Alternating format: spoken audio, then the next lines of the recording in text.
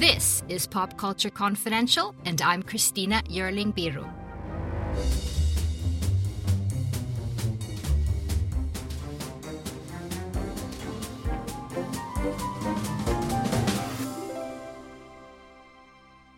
Hey everyone, welcome back. So, when I sat down to watch Padma Lakshmi's new show, Taste the Nation, in preparation for this interview, I was sure I'd enjoy it, but it turned out to be so much more than that. I've always liked Padma's approach to food, and she's a terrific host on Top Chef, my favorite competitive reality show for 17 seasons now. She seems to be able to describe every bite in a way that we, the viewers, can literally taste it from home. Padma's been an outspoken advocate for human rights and women's rights, and a few years ago she wrote an excellent memoir called Love, Loss, and What We Ate. For the past few years, in everything she does, she seems to have the intention of owning her own story.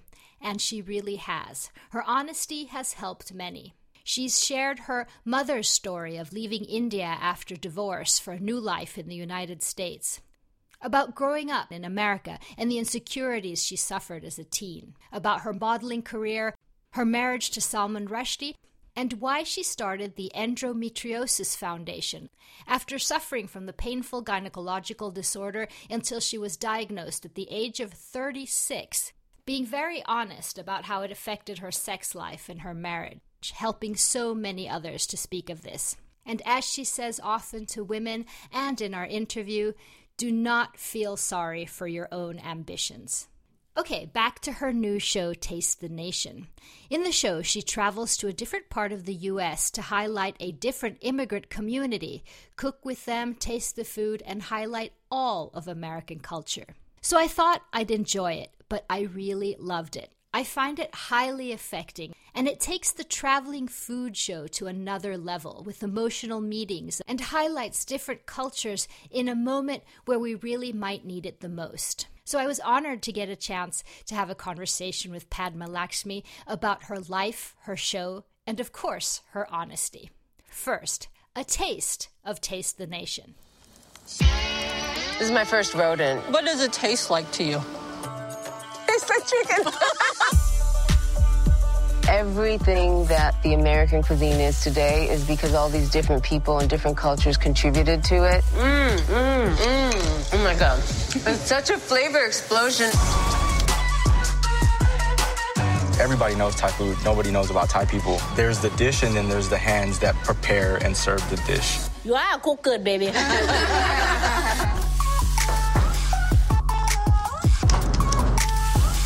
This alone is reason to come to El Paso. Yeah, it's good, huh? Burp a little. The Thai 2.0, dude. Padma Thai? Watch your back. God damn it. Food is medicine. We've all heard that before. It's much deeper than just what feeds you. It's like a spiritual connection. The gateway to another culture often happens first through food. Okay, inshallah.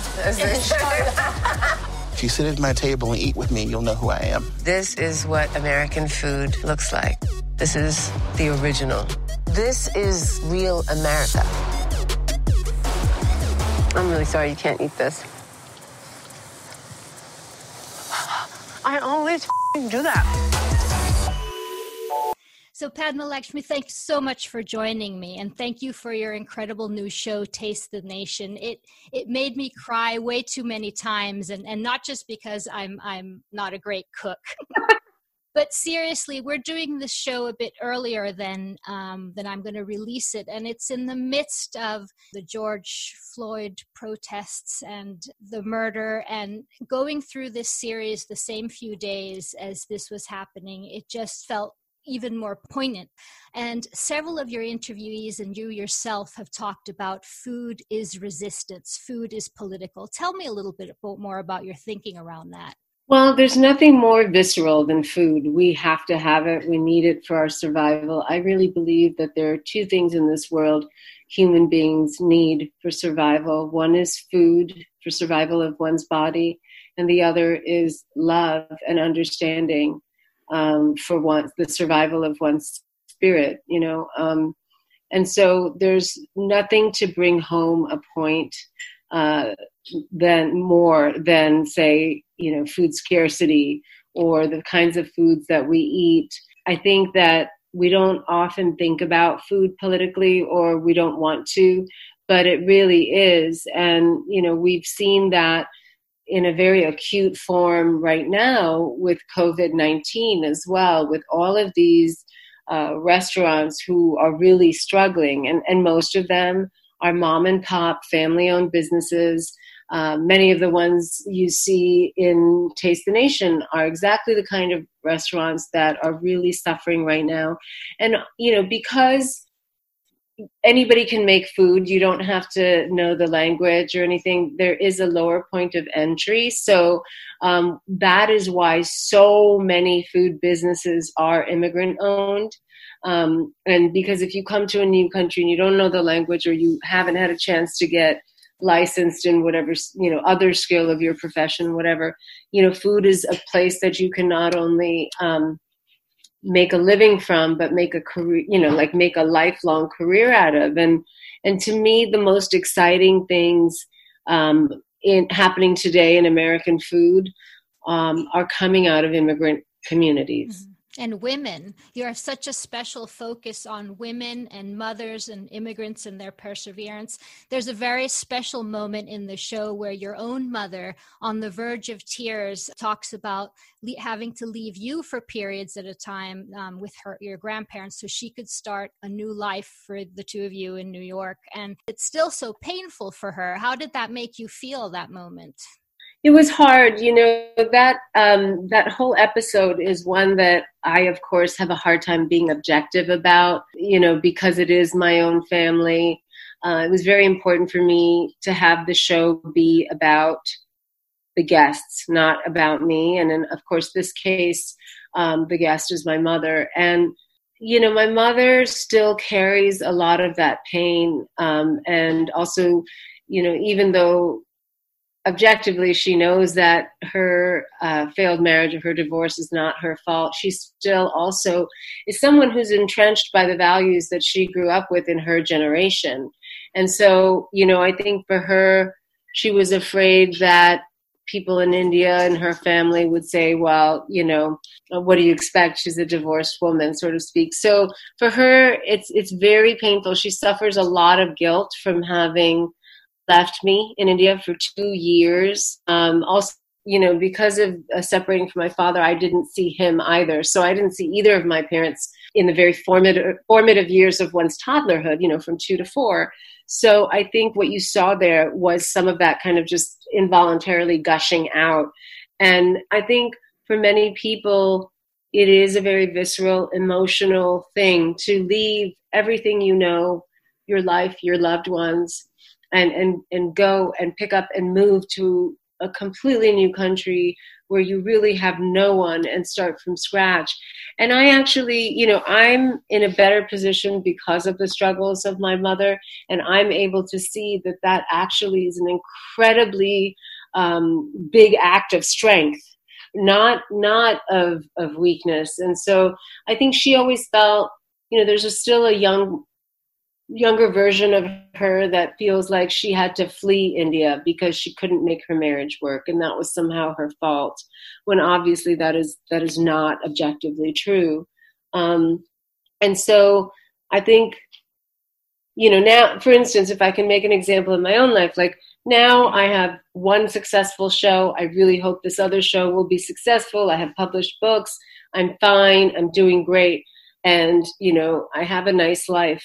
But inside, I'm still walking around sometimes with all of the baggage and fears and insecurities of that 16-year-old girl, who didn't have much and who was trying to find a place in the world for herself, and who was literally abandoned by her own father. My father only gave my mother the divorce because she agreed to sign an affidavit saying that she would never ask him for any financial support for me. And so he really was not a part of my life at all. And so, I think when one of your parents is is absent from your life, it creates insecurities that are so visceral and so beyond language or rationale. And that stays with you for a long time. So I think, my mother has her set of that. And so she's still that young single mother who doesn't want anyone to think that she didn't do as well for her child as someone else could have done if they had stayed with their spouse. And it's so interesting. There's even a beautiful Peruvian woman on your show who has almost exactly the same story as you and your mother do. So the fact of mothers doing the best they can to make a better life. Women have always had two careers. One, which was to be, a mother or a spouse or just be the main linchpin of the family.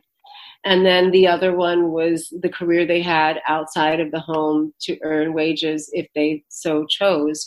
But they always had to make both of those things work. Whereas men have had a professional life and a personal life. Yeah. And, I give interviews all the time with Tom Colicchio, who is, the head judge on my show.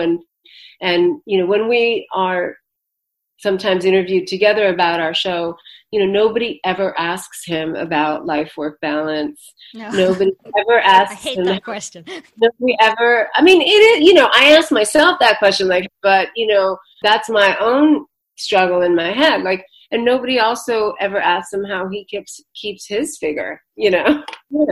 You say on the show, I think it's in that episode with your mother, that your journey of being Indian in America has never been easy. I always cringed the first day of school because invariably there would be some teacher who would mispronounce my name, Panda, Lockjaw, Paloma, Parma. It makes me laugh now, but Panda Lancashire. I had.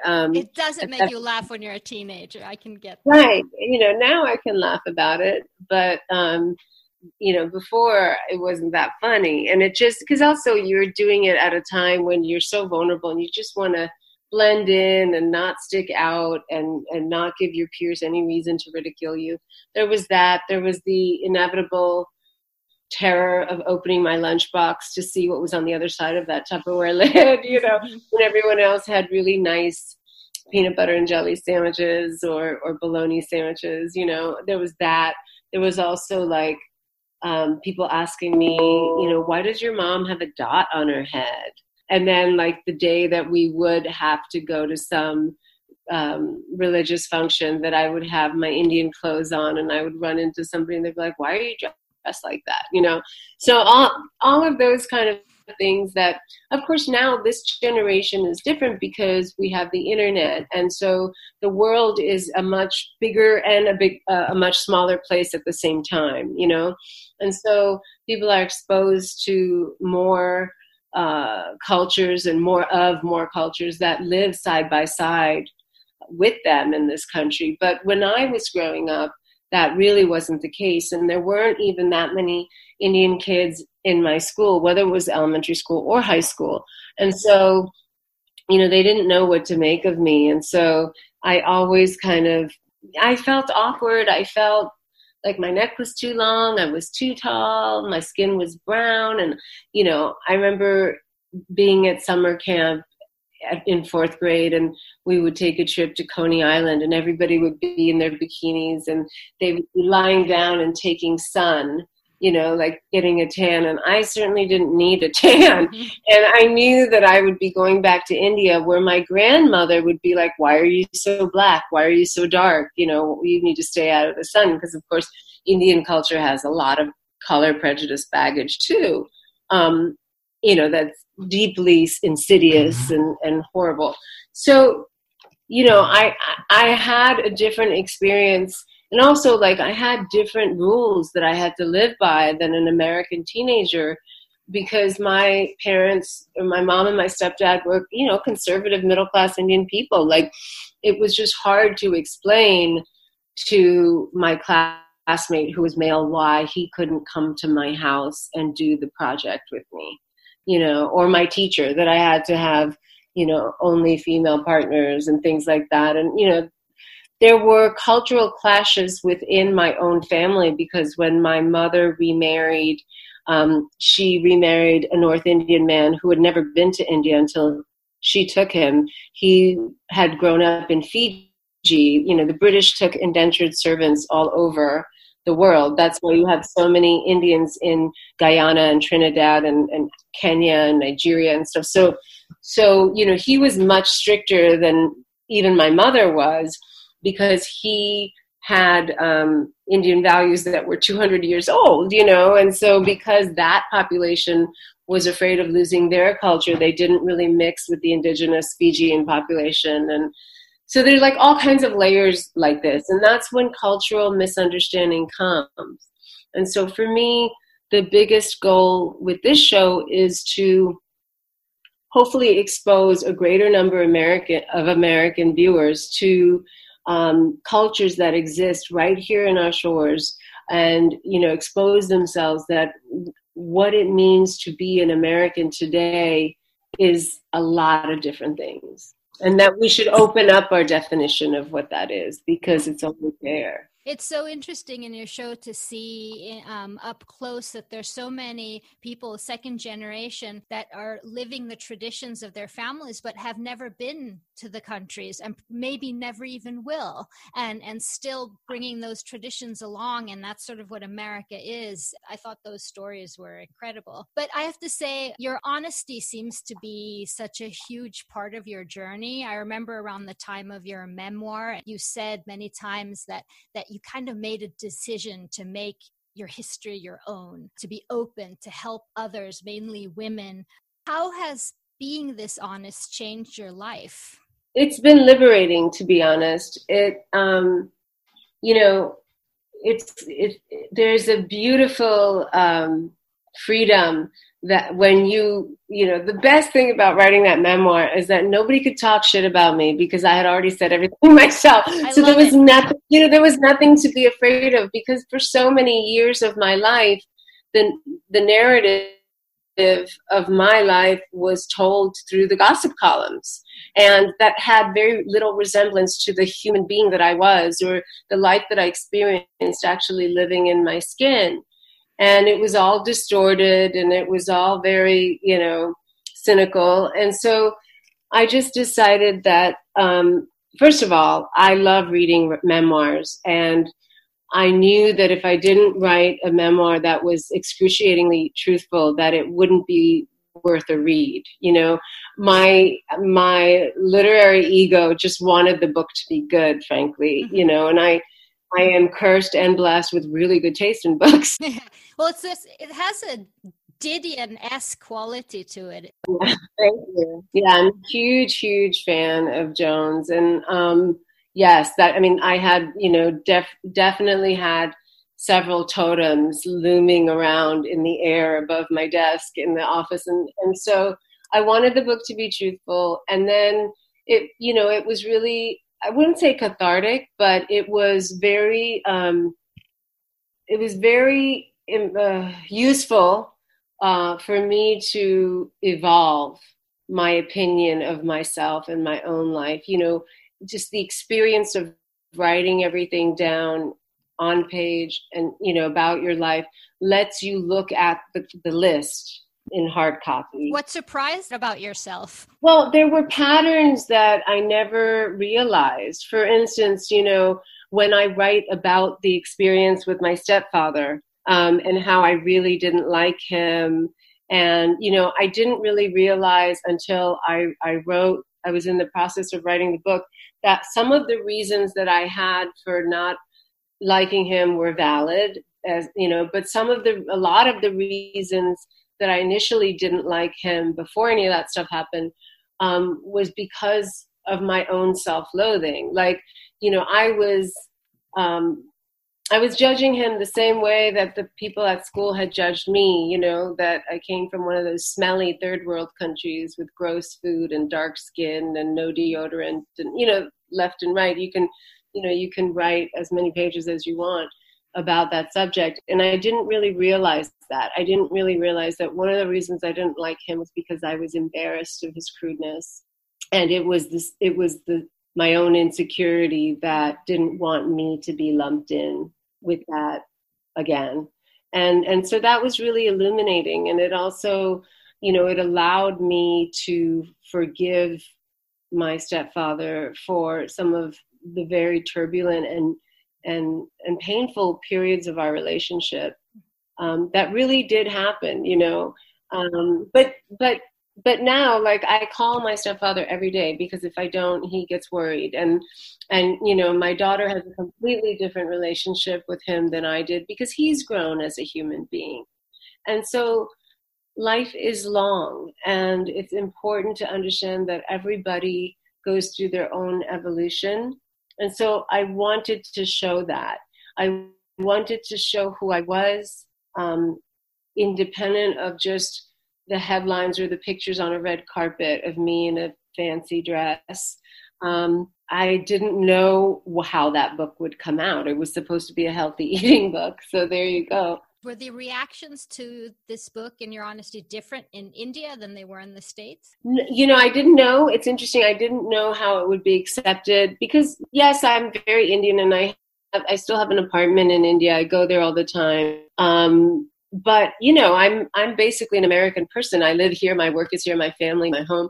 And so I conduct my life by the standards of most American culture, but I didn't know. And it was very hard. I did allow the people that were mentioned in it to read it before I did the final copy edit, because I thought that was only fair. I think that I was worried about how it would be perceived, especially because I'm writing, really, really deep, nitty-gritty stuff. And I was really happy with the way it was accepted in India. It did really well. And I did do like a 5-city book tour in India that was arranged as a cultural exchange between the U.S. Diplomatic Corps and the Indian government, which is something that would never happen, today. Like, they have a little budget for cultural exchange, and they thought that this was a good idea. Yeah, and so I was really lucky, because I got to meet for the first time my peers in India, because every time I go to India, I just spend time with my family, and I live a very cloistered life. And I don't know what it is to have an exchange on a professional level with other men and women my age in media or in any industry. And so I loved the book tour for that. And one of my favorite events that we did was a speaking engagement at a women's college. And it was the college that my niece happened to go to. And there were 500 women or young women there. And I've never heard such a loud noise. It was just like mayhem. And, I had 2 guards with me to, just crowd control. And what I loved most is that the guards were also female. They were female officers, with the beret and the, khaki outfit and the braid and the, it was amazing. And it was kind of overkill, but I was happy that they were women. And so it was really cool to speak to 500 18 and 19-year-old Indian college students.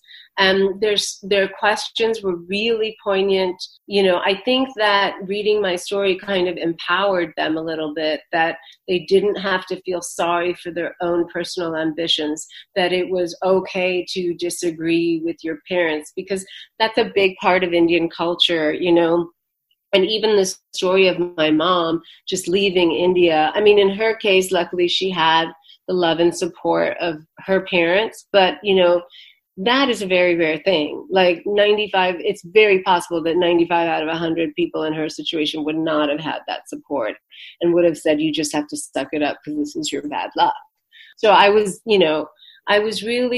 didn't realize the effect that my book would have. I really had no intention of doing that, or I wasn't consciously thinking that when I was writing it, which is probably a good thing, because that's not how. It's a universal thing for all of us women who have been through. No one who looks as beautiful as you and has this career as you is talking about endometriosis. I mean, things like that really affect us that no one has talked about, and especially not how it affects our relationships. Yeah, that's correct. I mean, the thing about truth telling is that it really takes away the power of others to control you. And that was really revolutionary for me. For so much of my life as an actor, as a model, I tried to be whoever I thought American culture wanted me to be, just as a function of wanting to work. And no matter what I did, I was never considered like the girl next door. I was never going to be that. I was going to be me, scars and all. You know, I wasn't going to erase the scar in my arm. I wasn't going to erase the color of my skin. And so at some point, I just thought, fuck it, you know. I'm tired of bending myself. And I'll either function or I won't, but at least I'll get to just relax and be me. And I think that is really when I started doing work that was much more meaningful, certainly to me, but also had a bigger ripple effect in the community that I was publishing in. Going back to the series, there's a wonderful episode with you and your daughter where you're baking dosas and she's like, yeah, well, American waffles are a bit better. I thought it was wonderful. I have my family, my sons, we also have a whole bunch of cultures, and I so want them to, you know, see this from this culture. And it's hard because they're growing up in something else. Tell me about what your relationship is with food and India and your daughter and the States. I mean, it's fine. It's great. You know, I mean, we eat, and this was something I did all my life, even before my child, we eat all kinds of things. So, you know, we'll have enchiladas one night, and then we'll have dan noodles the next night, and then we'll have dal and rice or whatever. So I don't want her just to love Indian food, although that is an emotional reaction of a mother. I want her to really love all kinds of food. Yeah. And so also, you know, she gets so much American culture just by virtue of living in America. And, you know, her father is American. He's from Texas. And so she's getting an avalanche of that. She's breathing, that's in the air she breathes and the water she swims in. So for me, I'm probably overzealous in that I feel I have to, you know, stick up for her other half, and I want her to, and it's also a function of I want her to go to India and be comfortable. You know, I speak Tamil, I speak Hindi, though not well. I remember being in India. My mom sent me to India for 3 months every summer during summer holidays, and I'm glad she did that. But I saw a lot of my cousins come to India and be basically brown-skinned white people and have like really hard time eating the food and being like, ew, there's so many flies, or ew, what is that? And I always thought they were super annoying. And so, you know, and almost to the borderline disrespectful. So I did not want my own child to be that way. I think that was the thing that would irk me. And so it's from that place that, you know, and she's so full of it. She likes dal now. She just needs me to mix it with ghee and with my hands. So the ratio of rice to dal is exactly perfect. And, you know, it's not possible that she not like dal because she eats it a lot. She just doesn't like it on principle. And the funny thing is that when her friends come over, they really love Indian food. And she's always kind of surprised by that, you know. Yeah, they want to do their own thing. I have one who will eat absolutely anything. I mean, you'll give sushi, Indian, anything. And then I'll have one who had a phase who only ate things that were white rice, white bread. It's like, he is going to die on me. But that's changed too. So they go through different things. Yeah. I know that I'm a bit over time, but I have to ask you a few questions about Top Chef. Of course. Long time fan. I absolutely adore the show. And I think you guys have done something so special because these are real masters. And it's a reality show where you're actually learning something. Thank you. I hope so, yeah. How close do you get the contestants? I keep thinking as a viewer, it's like, oh my God, no, don't make the risotto in a 15-minute challenge. You know that you should not do this. We never learn. I know. I think you get in that headspace and then you lose your mind because of the stress and just being so focused on what you want to do and, because you want to win so badly. I'm not close to them when I do the actual filming, and that's very purposeful because, I'm judging their food and I want to make sure that I'm as impartial, and I don't want even the appearance of anything improper to be there or favoritism or anything like that. But I am the person that is with them day in and day out, every day. And so each batch of contestants on every season is, I liken it to a new batch of fourth graders that a little elementary school teacher would have, like a little maternal feeling, or, sometimes I'm rooting for all of them just to do their best, regardless of who I think made the best dish on any given challenge. I'm kind of rooting for them to do well for their own personal best, because as hard as Top Chef looks on TV, and it is really hard, it's way harder when you're there in person. It is. They're sleep deprived. They don't see their families. They can't read a newspaper or go on the internet. If they have books that they're reading, they have to have them pre-approved. They have to have all their phone calls to their children or partners monitored. It's a really pressurized, special period in their lives. And any contestant will tell you that, it was a very, very forging experience for them as chefs. And so, I do get close to them by the end of filming, but I don't express my affection or closeness in any way because I have to be almost apathetic, I like to think that over the years I've found a way to be empathetic while still being apathetic, if that makes sense, to what they're going through, because I know more than anyone how hard they worked. And so after the show is done, I will see them often at food events or, things like the James Beard Awards or something like that.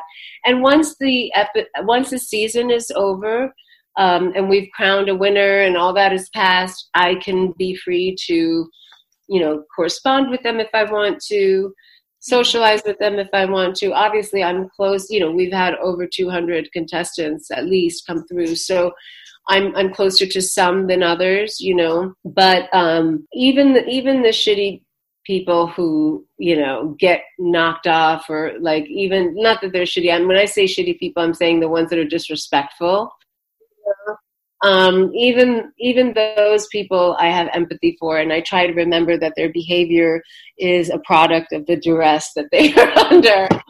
That this is not normal life for them, One of the things that's so great about Top Chef is that you guys have to impart to us what you're tasting, and you use such incredible language around the food. I keep thinking that somehow you guys managed to describe it in a way that I can taste it. Is this something that you've thought about a lot, or does it just come naturally? I mean, I am somebody who always is happy to talk about food from morning to night, and I'm the kind of person who's planning my dinner when I'm washing my lunch dishes. I've grown up in a family like that. If you've read the memoir, that, there were 8 to 10 people living in my grandmother's house and there were only 2 burners. So we were always cooking. But I think that is, it's a miracle to me that our show does so well, because I think that is a testament to how we describe food. Because, on Project Runway, you can see the clothes. You can see whether, the model can walk or not. On The Voice, you can hear the music. And in sports, you can see, and then you can argue with the referee about the slam dunk or whatever. But on our show, you are really looking to us to interpret and describe that experience for you. And as a food writer, it is what I do in and out. I'm not a chef. I don't have any restaurants. That's Tom's gig. And that's why he's the head judge. He comes to us with a world of experience. I'm not an editor. I don't publish a food magazine. And that's how Gail comes to it. She's also worked extensively for other chefs and other editors and stuff. So I come to it really as the audience's representative. And I see it as my job to tell you what that's like. Just like it's not much different from the job I have when I write a cookbook. I need to communicate to you when I'm not standing in that kitchen with you how to make something, how it should smell, how it should look, how the popping should sound of the mustard seeds, and when you know it's done. And so it is something that is anyway how I speak, certainly about food. I'm somebody who reads cookbooks when I get them cover to cover. And, I may or may not follow the recipe very faithfully, but I love cookbooks and I love food writing. I can probably quote verbatim from MFK Fisher to you. And so, I think whatever you're writing about, you should write about with great care. And yeah, whether it's a bowl of rice or ball bearings. I'm not going to ask you who's going to win this season, even though it's so exciting. It's driving. But finally, one of the other sides to round this up about the wonderful honesty of Padma is champagne Padma. We love her. And we see her a tiny bit in this new show as well. But I love that. Thank you. It's funny. But Padma, thank you so much for taking your time with me. And thank you for this show. I think it's going to affect a lot of people, especially in the moment that we're in now, with so many terrible things coming together at the same time. This, I think, will remind people that we should be together. Thank you so much. And thank you for supporting the show. I just hope it finds its way. Obviously, as you can imagine, with COVID, it's been a challenge to get the word out and promote it the way I would normally promote any other, project. So it helps to have people just saying, hey, give this a chance, because if enough people do that, then hopefully we'll have the second season. Thank you so much to Padma Lakshmi. Taste the Nation premieres on Hulu on June 19th. And the last episode of season 17 of Top Chef premieres this week. And thank you so much for listening to Pop Culture Confidential. If you have a moment, please rate and review the show. It really helps others find us. And subscribe wherever you get your podcasts. I'm Christina Yerling-Biro, and thank you so much for listening. You've watched them in unforgettable adventures, love affairs, and tragedies. Now it's time to hear their own remarkable stories. From the makers of Death of a Rock Star and Death of a Sports Star, this is Death of a Film Star. And action. Starring Heath Ledger, Marilyn Monroe, Chadwick Boseman, Robin Williams, Carrie Fisher, and Bruce Lee. Search for Death of a Film Star in your podcast app. You've seen them tell stories. Now it's time to tell theirs.